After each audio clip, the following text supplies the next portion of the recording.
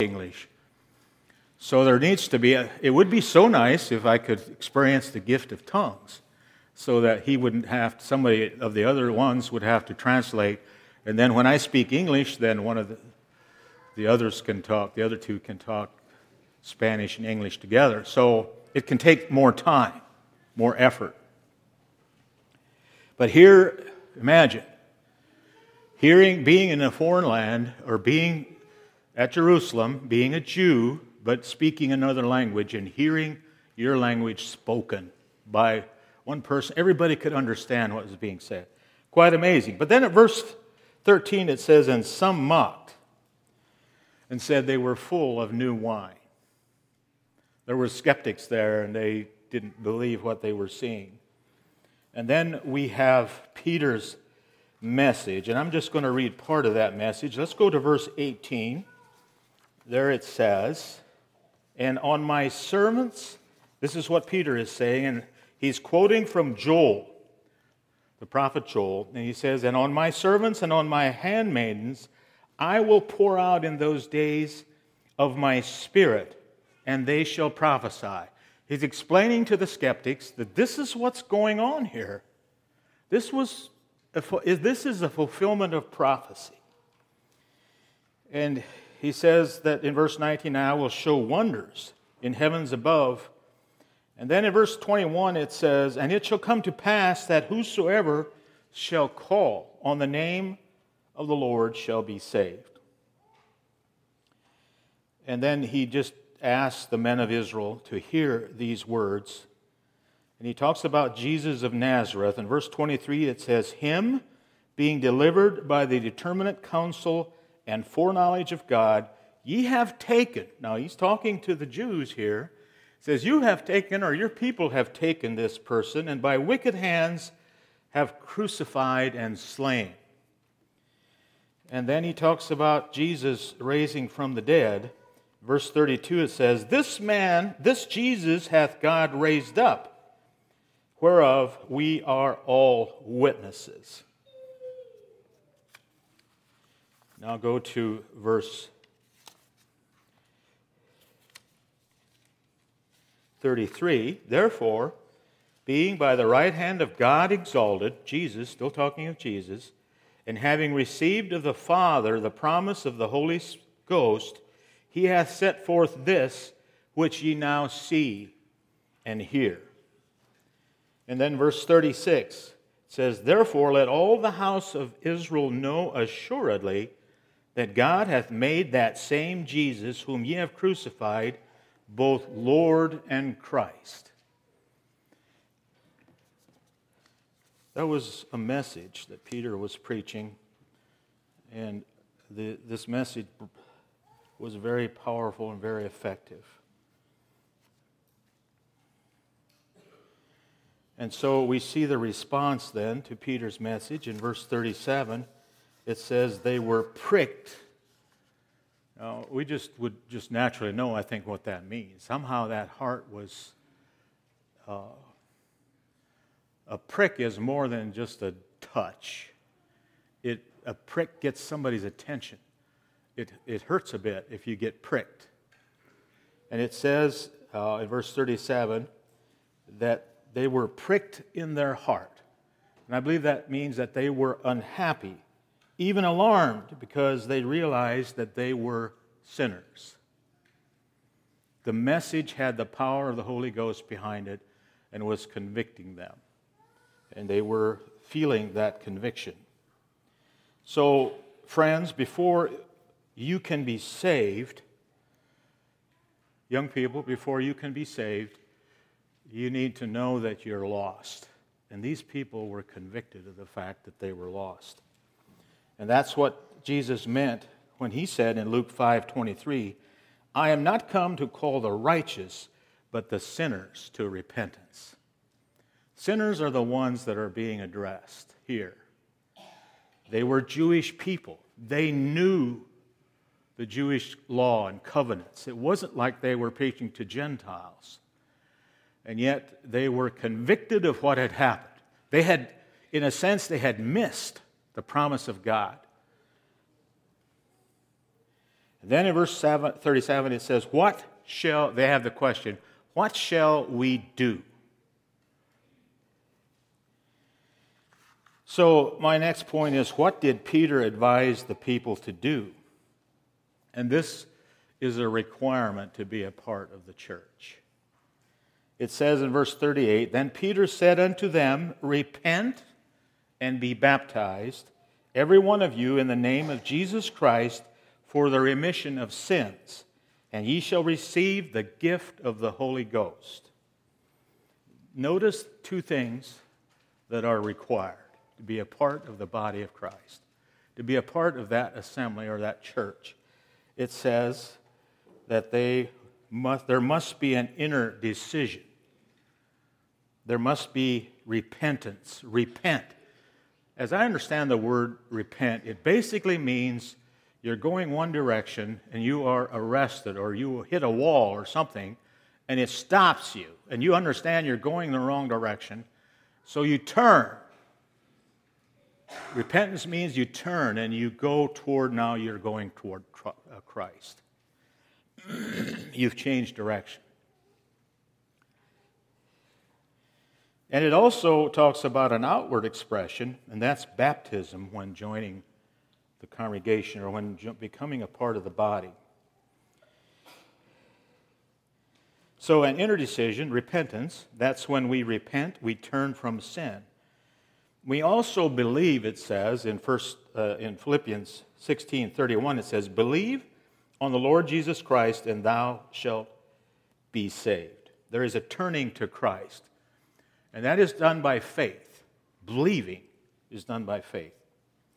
And we also confess. We tell others about faith in Christ, that if thou shalt confess with thy mouth the Lord Jesus, and shalt believe in thine heart that God hath raised him from the dead, thou shalt be saved. We need to believe, have faith, and we need to confess.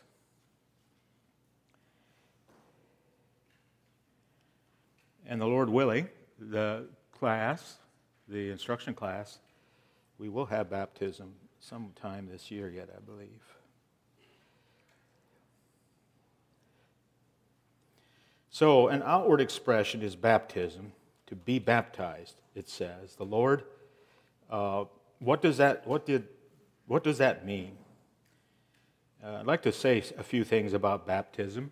The first one is that baptism is commanded in Scripture. It says in Matthew 28:19, "Go ye therefore and teach all nations, baptizing them in the name of the Father, and of the Son, and of the Holy Ghost." The other thing about baptism is that you don't baptize until there's repentance. And sometimes this may be somewhat hard to discern. And we trust when young people express themselves that they're being truthful. And one of the things we really like to do during this time of instruction is to make sure there's an understanding of salvation. There needs to be age involved. We don't baptize first or as infants. That's one reason that we teach against that, is because there needs to be an understanding. We sometimes call it an age, they come to an age of accountability. They understand what it means to repent. Repent and be baptized. There are both water and spirit baptism. In Matthew 3:11, it says, "I indeed baptize," John the Baptist speaking, he says, "I indeed baptize you with water unto repentance. But he that cometh after me is mightier than I, whose shoes I am not worthy to bear. He shall baptize you with the Holy Ghost and with fire." So in verse 38, Peter is saying here, "Repent and be baptized, every one of you, in the name of Jesus Christ, for the remission of sins. And ye shall receive the gift of the Holy Ghost." I believe, as Anabaptists, we believe this happens. The receiving of the Spirit of Christ comes when we make this confession. It's not at some later time or does not need to be accompanied by the gift of tongues, as some teach. I don't think so. I don't want to be arrogant in saying our belief is the more correct, but I have a neighbor that was pretty dogmatic about this over the years, and actually I had worked with him, and he was a pretty ungodly man, and became converted, but went to a church where they said you need to talk in tongues. And so he told me, he stopped to talk to me one day, and he said, if you're not talking in tongues, you haven't been converted. And I felt that I had the Holy Spirit dwelling in me as well as that he did. So I asked him, he said, that's the sign that God gives. I said, did you also have a tongue of fire or a cloven tongue of fire on your head? I said, that's another sign that was there at Pentecost. Well, he said, no, he didn't.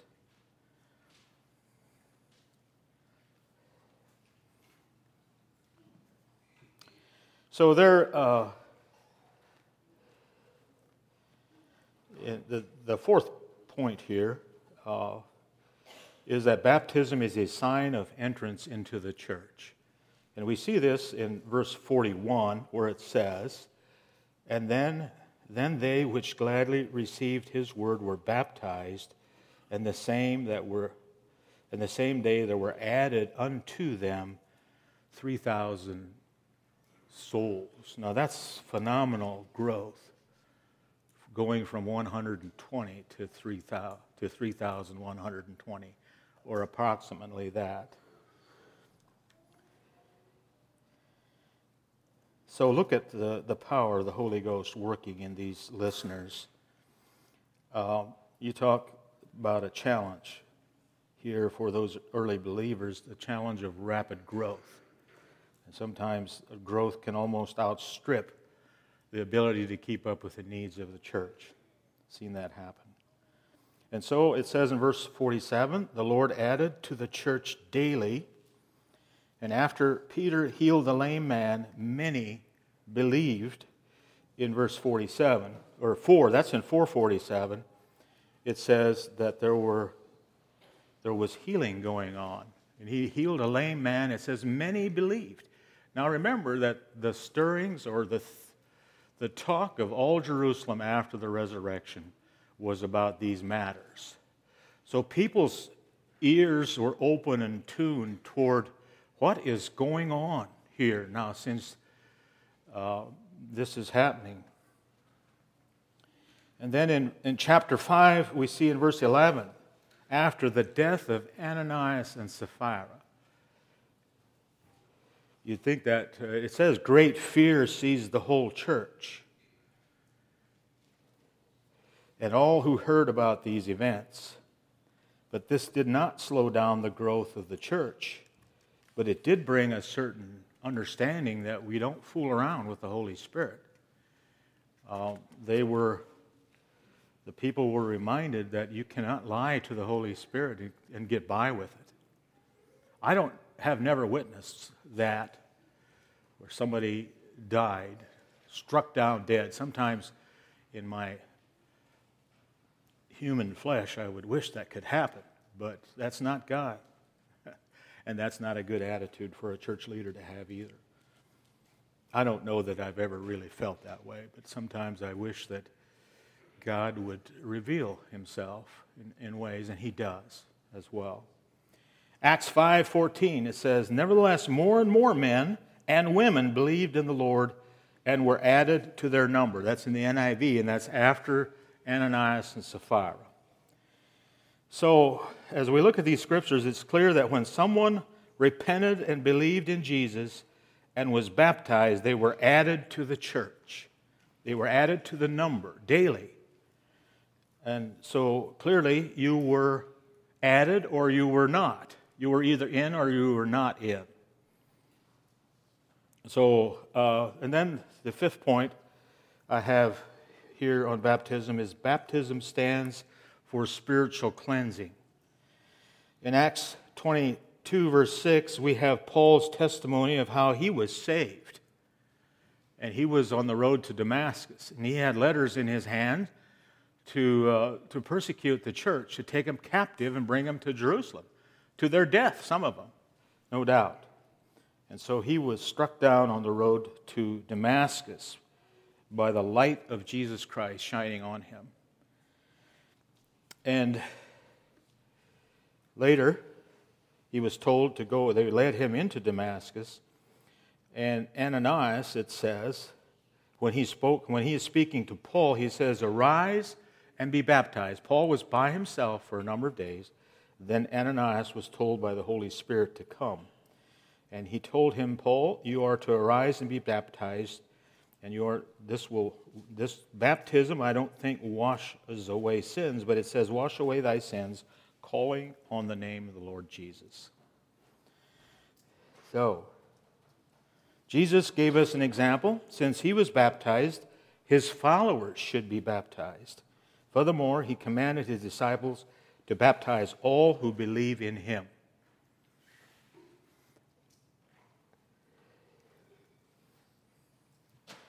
Baptism stands for other spiritual truths as well. Believers are baptized by the Holy Spirit as well as by water.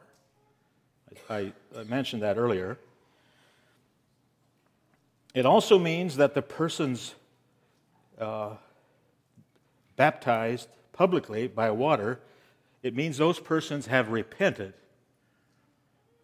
That should be the understanding, and have confessed their sins. They have accepted Jesus as Savior and Lord. It goes together, Savior and Lord, we believe. It's not two-tiered as some teaching is today, where when you become saved, then he becomes your Savior. And hopefully in some distant time, he'll become your Lord. That is not scriptural in my way of thinking. When you take on Christ and you give your life to him, he becomes not only your Savior, but he becomes your Lord. You are now subject to following Jesus. You no longer are sitting on the throne in your heart. Jesus has taken that place. You are subject to him. That's what it means when he is Lord. And they've had their sins washed away.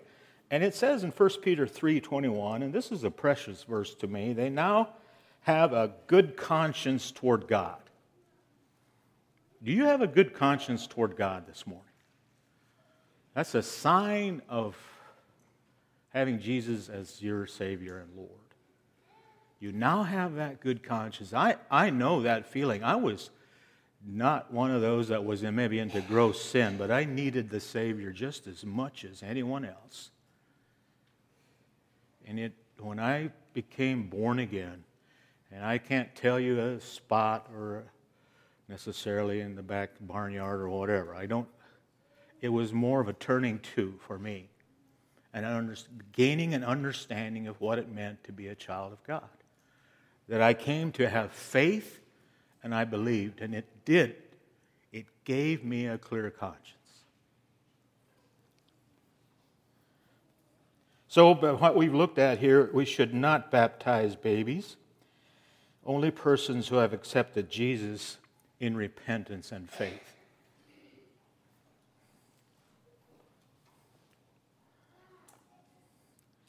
Baptism also stands for entrance into the Church of Jesus Christ. Mode is how we baptize. Here at Sanya Ridge, we pour water on the head. I think our church feels that pouring water on the head of the person is an acceptable scriptural method. It may not be the only one, but it's an acceptable one. So far, that's how we've done things. And I've probably asked this question here before. Should we ever baptize and not require membership? Well, I don't think generally we should, but there may be those cases where we have a case in Elkhart now where the girl was sent to the program, and I can't think of the name now, but she was wanting to be baptized and wasn't. She was, I think, born again. So do we baptize or don't we? Those are the kinds of questions And I think in times past, I'm not sure if Collier's ever mentioned it to the church, but he told me when he applied for CO status when he was in service, when he was converted, they sent him to Turkey immediately, and he asked to be baptized. And the brothers, I think it was from Berea, baptized him. And he says, probably if I would not have been baptized, I would not have remained faithful. So what can I say? I would have said earlier, oh, no, very seldom should we, and I still feel that way, that it is a part of becoming, when you are baptized, that it is an outward thing that we do that says that you are now a part of the body of Christ, the local body of Christ. I believe it's a good way of doing it. Number 3, what blessing did the early church provide for her members? And here's a scripture that I've often looked at, and that's in verse 42. It says, this new body of believers that had become baptized, they said they now continued, and they continued steadfastly in the apostles' doctrine and fellowship and in breaking of bread and in prayers. Now these 4 things I think are sufficient. We don't have to complicate this a bunch.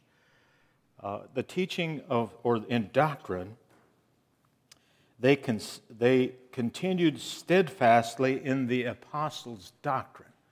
This is the truths of the gospel that the apostles were teaching and were continuing to teach and even write about at this time. What a blessing it is for us to experience teaching and preaching. It is how the congregation or how people are informed in how we get faith. If there's no preacher, how can you hear the word preached? Romans goes into detail about that. So it's a blessing. Doctrine. And then the second one is fellowship. Fellowship is koinonia. It's enjoying the presence of each other. And we call the room back there a fellowship hall. And often when we're fellowshipping back there, what else is involved? Is food. So that's a part of it. That's the next one, actually, breaking bread. So I have met people that I never met before.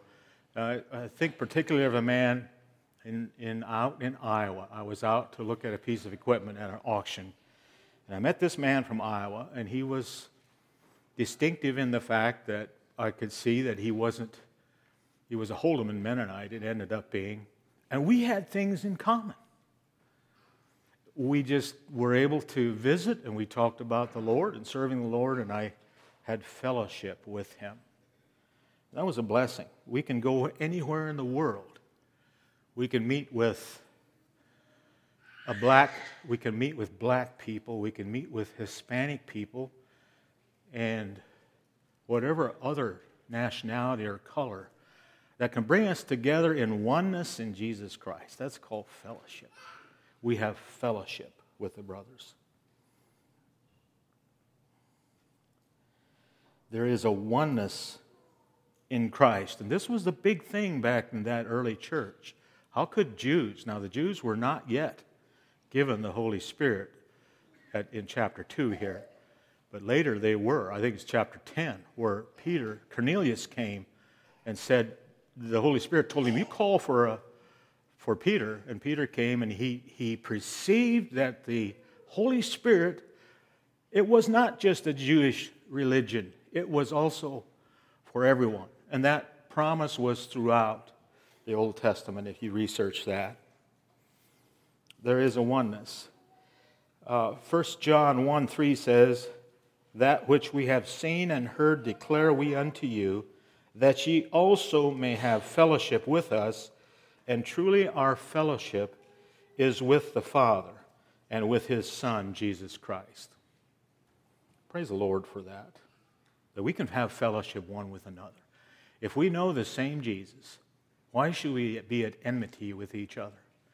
There should be an openness and a friendship and a caring there. In fact, the word agape, it was a peculiar or particular descriptive word of what Jesus showed us. It was a word of the early church, agape. It described what was going on, and that was what was so attractive, because the brothers had love for one another. The church did. If that's missing, what do we then conclude? And that's poor testimony to our church, to our children.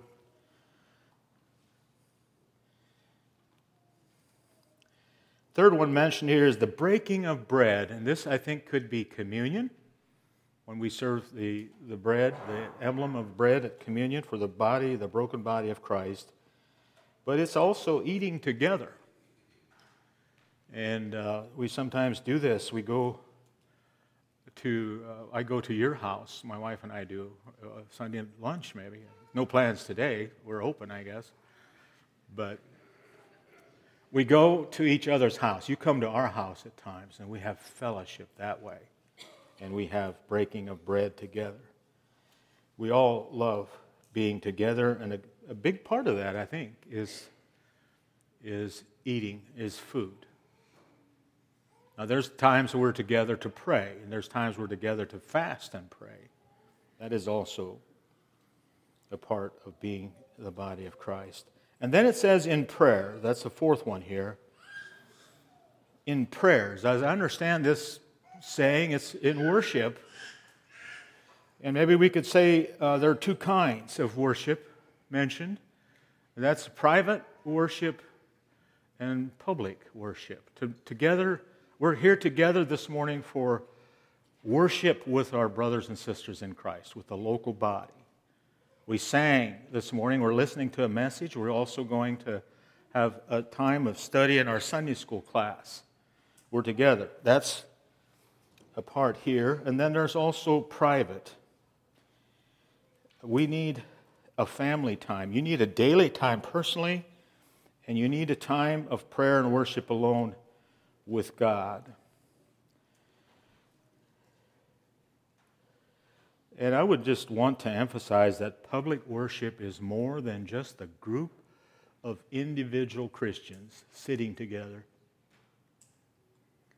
There's a oneness in the body of Christ.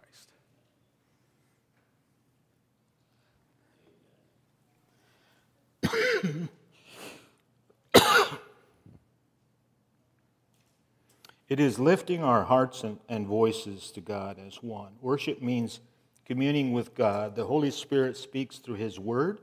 We answer in prayer by the Holy Spirit. There are feelings of deep respect, deep love, and awe for God if we experience worship. There are feelings of love for each other. Point number 4, how did the early Christians treat each other? In verse 44, it says, all that believed were together and had all things common, and sold their possessions and goods, and parted them to all men as every man had need. Do we do that well today? Now, the Hutterites from way back, tried to just very literally do this. And some have criticized, and some have said, well, they have some things to offer. I believe in our hearts that having all things common. Common means community. That's where we get the word community. We are a community. When Alan Bontrager is suffering, we care about that to the point where we're willing to lay our goods, so to speak, on the altar. Because we care. That's community. That's having things in common.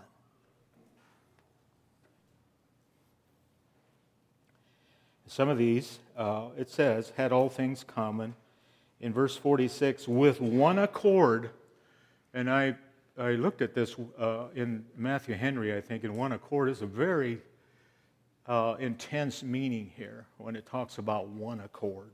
It's not just lightly saying this word, but there was a togetherness and a strength in that togetherness that is phenomenal, we could say.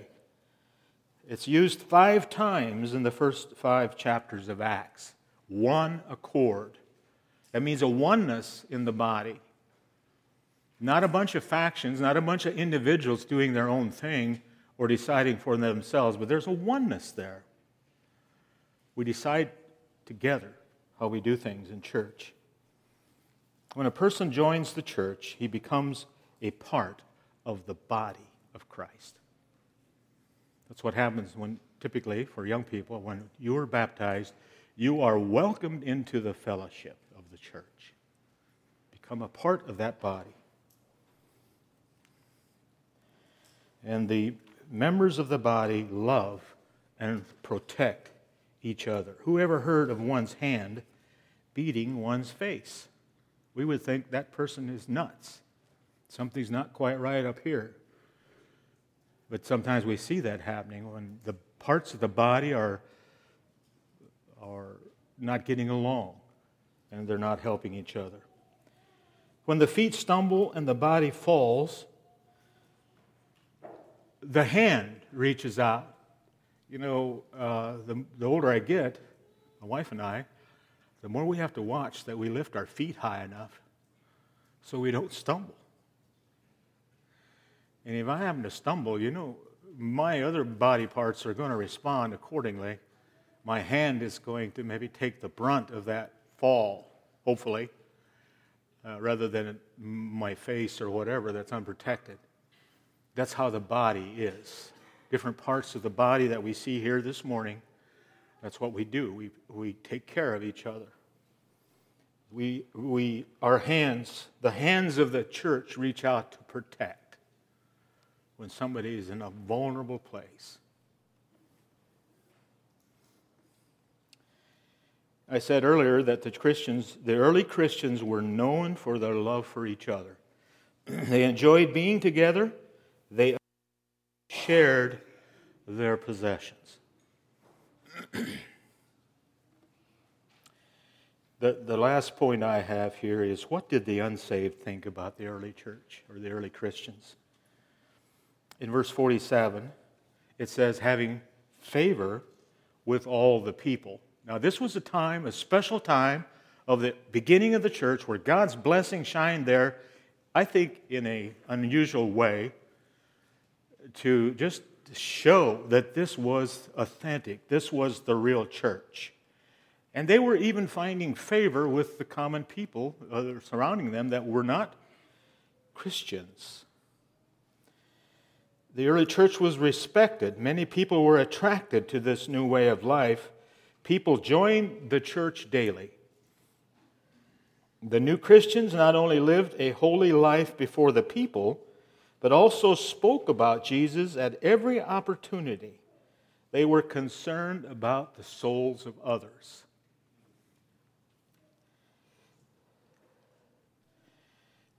Now listen, friends, the early church was respected, and at the same time it was persecuted. Not everyone was excited to see what was going on here.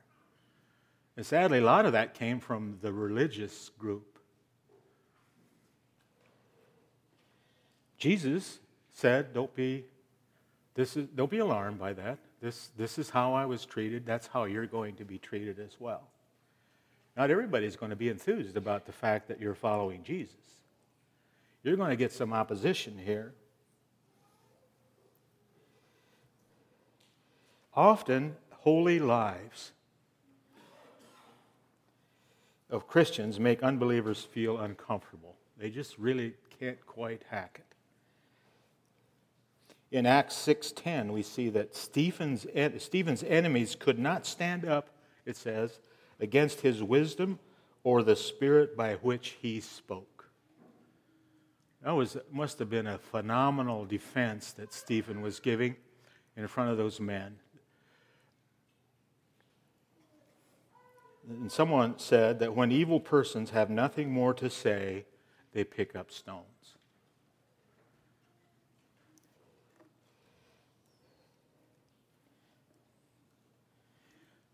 Friends, if you're born again, you need the church. I need the church. We weren't designed to walk this journey by ourselves as individuals. Jesus said, I will build my church, and the gates of hell shall not prevail against it. The church is a safe place to be. It's the place that God wants us to be.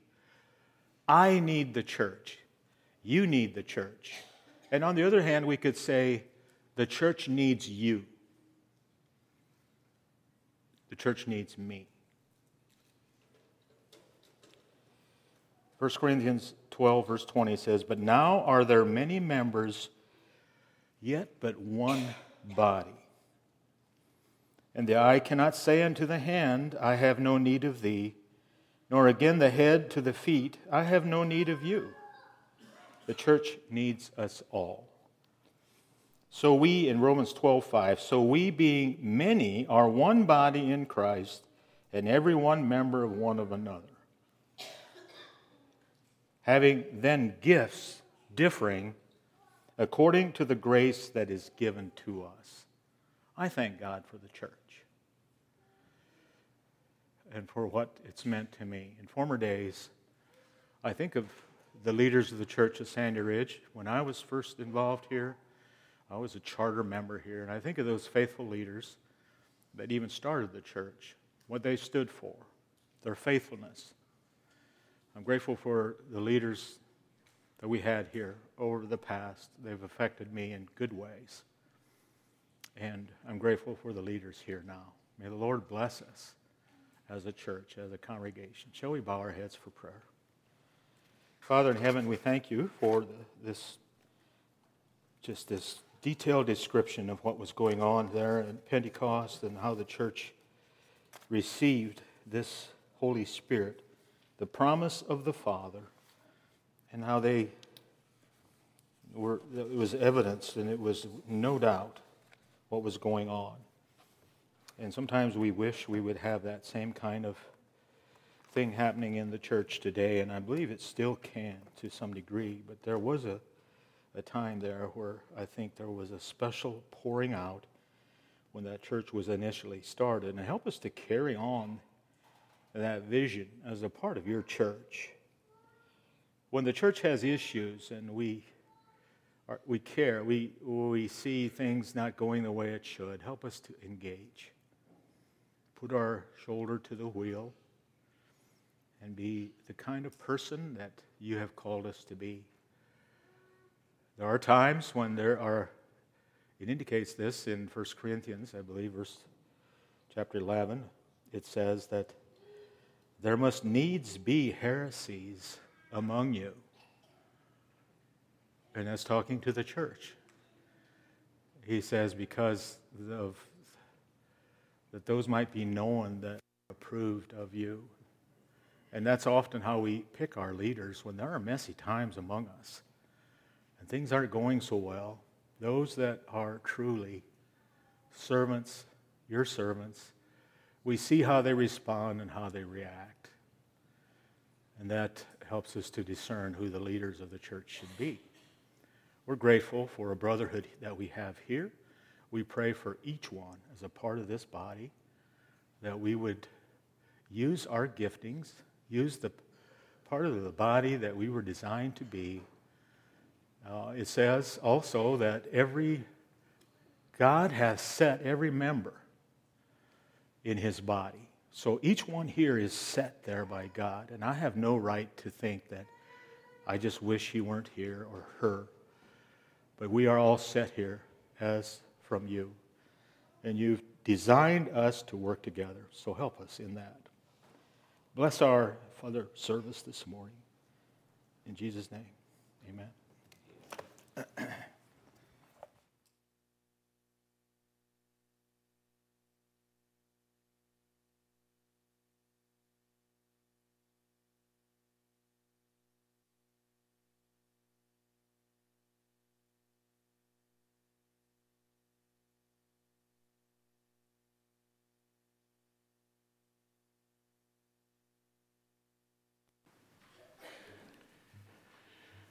Thank you, Brother John, for preaching.